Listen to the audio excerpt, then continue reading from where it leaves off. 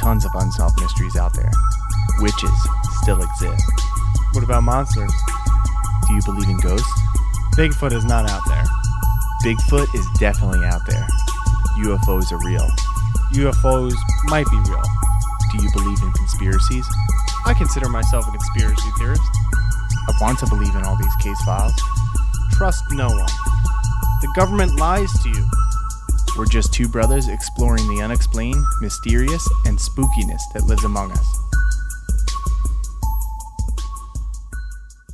Have you ever heard of the Icebox Murderers? Not until we started talking about this, dude. So this case is kind of interesting to me. In June of 1965, a couple was found mutilated in their icebox. Yeah, in their home, their very own home. And the only suspect was their son. Yeah, the guy named Charles Frederick Rogers. And this guy was a smart dude from what we read about and what you told me. He was in the Navy, right? Yeah, he was a pilot in the Navy. He was also a seismologist. So those are two professions that you have to be pretty smart to actually do. Way smarter than us, for sure. Yeah, exactly. He was only 43 when this happened. To live at home with your parents when you're 43 and that's smart, there's got to be something wrong with you. Well, yeah, he was enrolled in the Texas A&M University, but later dropped out, supposedly. He quit his job. He went back to living with his parents. Yeah, and he got a degree in nuclear physics. So definitely this dude was smart. Yeah, definitely a smart guy. But yeah, like you said, he quit his job, moved back in with his parents, was a guy who kept to himself. Like, he didn't come out of his room a lot. The neighbors didn't even know he lived there. The report said that he didn't leave, or he left real early in the morning, didn't come back until like it was pitch black and nobody was around, everybody was sleeping. Reports say that he communicated with his parents through like notes underneath the door. That's a little strange. Like if that's really true. If you were living with mom and dad and I was just slipping notes on there, feed me now. Yeah, like bring food at 5:00. Like, that's kind of weird. How would they find that out though?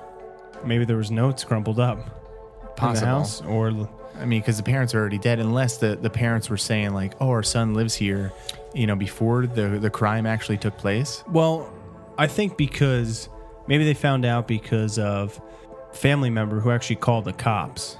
That's right. To say that his aunt and his uncle weren't returning their phone calls. So maybe they told the nephew, Marvin. The nephew, that he's living with us. This is how we communicate with us. Maybe that was weird to him. But yeah, the nephew called the police to do like a welfare check, go over the house, check if they're okay, because he hasn't heard from them in a while. And when the cops show up, they go in.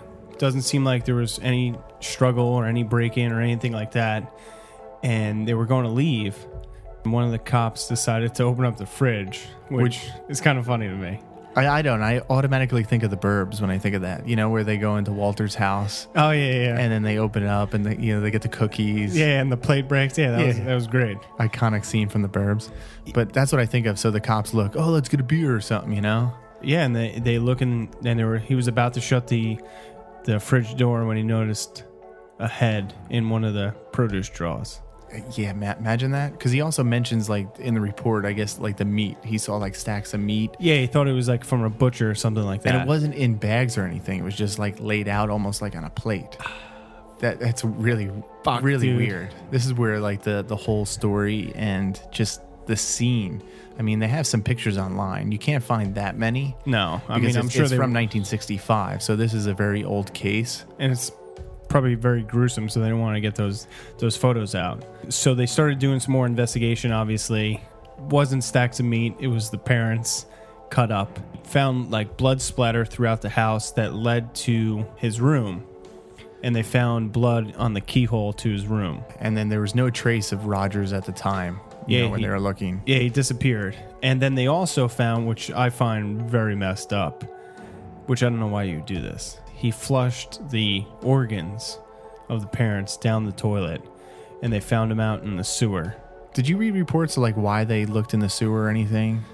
I think there was blood in the bathroom, like by the toilet. So then So I'm assuming they got maybe that they looked, in the fridge and they didn't see any of the organs.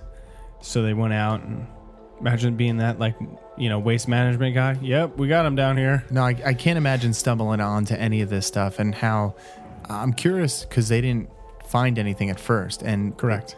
I feel like the smell would be pretty bad. Well, not if it's in the fridge, man. Yeah, but if blood did lead to like his room and on the keyhole and in the bathroom, It couldn't have been that much. I guess not, but it's gruesome. And then also like the reports of how his father and mother died. Yeah, that's, if you want to go into that, that's pretty messed up. Yeah, Fred Rogers, his father, had blows to the head with like a claw hammer. I guess like the back of the hammer back where you end take of the the nails hammer. out. Yeah, Yeah, shit. so that his eyes were gouged out and his genitalia was removed. You This got to be a sick person to do that. It does. But this raised flags for me. It says like, all right, there was something going on really with his father. Yeah, maybe he beat him. beat him, raped him as a little kid, so there was some resentment, or he really, really hated his father. And Yeah, but then why would you kill your mom then? I don't know, because his mom he didn't really kill as gruesomely. I mean, the report said it just shot his mom in the back of the Execution head. style, yeah, in bed. Yeah, it sucks, man. I don't know if they were like fighting before that and he just like snapped. Like this guy had a short fuse and snapped. Yeah, so I mean, he disappeared. We said June 23rd, 1965. Was never seen, never heard from again. He was pronounced dead or declared dead in 1975. Yeah, and he would have been at the age of about 53 at the time. Yeah, they believe he went to South America, but no one really knows that for sure. Well, here's the fucked up thing. Obviously, they never solved the case. They never fully said it was him. Yeah. I mean, Well, because they don't know. Maybe he got killed too. You don't know. that's true. You don't. So the killer is still out there, and that's kind of like scary in a way, because today he would be in his late 50s. Well, now. Well, no. 75 if he was 53. Oh, that's true. If he was 53 and 75. Yeah. Yeah, I didn't think about it. I was just thinking about, he's 53 now. It would be like 100. Yeah. He couldn't really do anything to you now. If it wasn't him, and if it was somebody else, who knows? It could have been even younger. Maybe they killed him. Like they knew he was living there. He was a smart guy. Maybe he had some connections. Yeah, maybe. I don't know. Maybe he knew. Do you think it's like an open shut? I mean, I think it is him. Yeah, I think it is him Because, he was living there. All of a sudden now his parents are mutilated. And it was such a gruesome, style. Like if it was a robbery or something, I think they would have just got shot. And even he would have been left at the scene. Unless he knew something, more. Nah, Yeah. I think it was him, man. You do? He probably just killed him, filleted him up, stacked him in the fridge. And I mean, you have to have some hatred to do that. It's one thing to just kill somebody, but it's another 'em up. thing to cut them up, cut their heads off, put them in the fridge.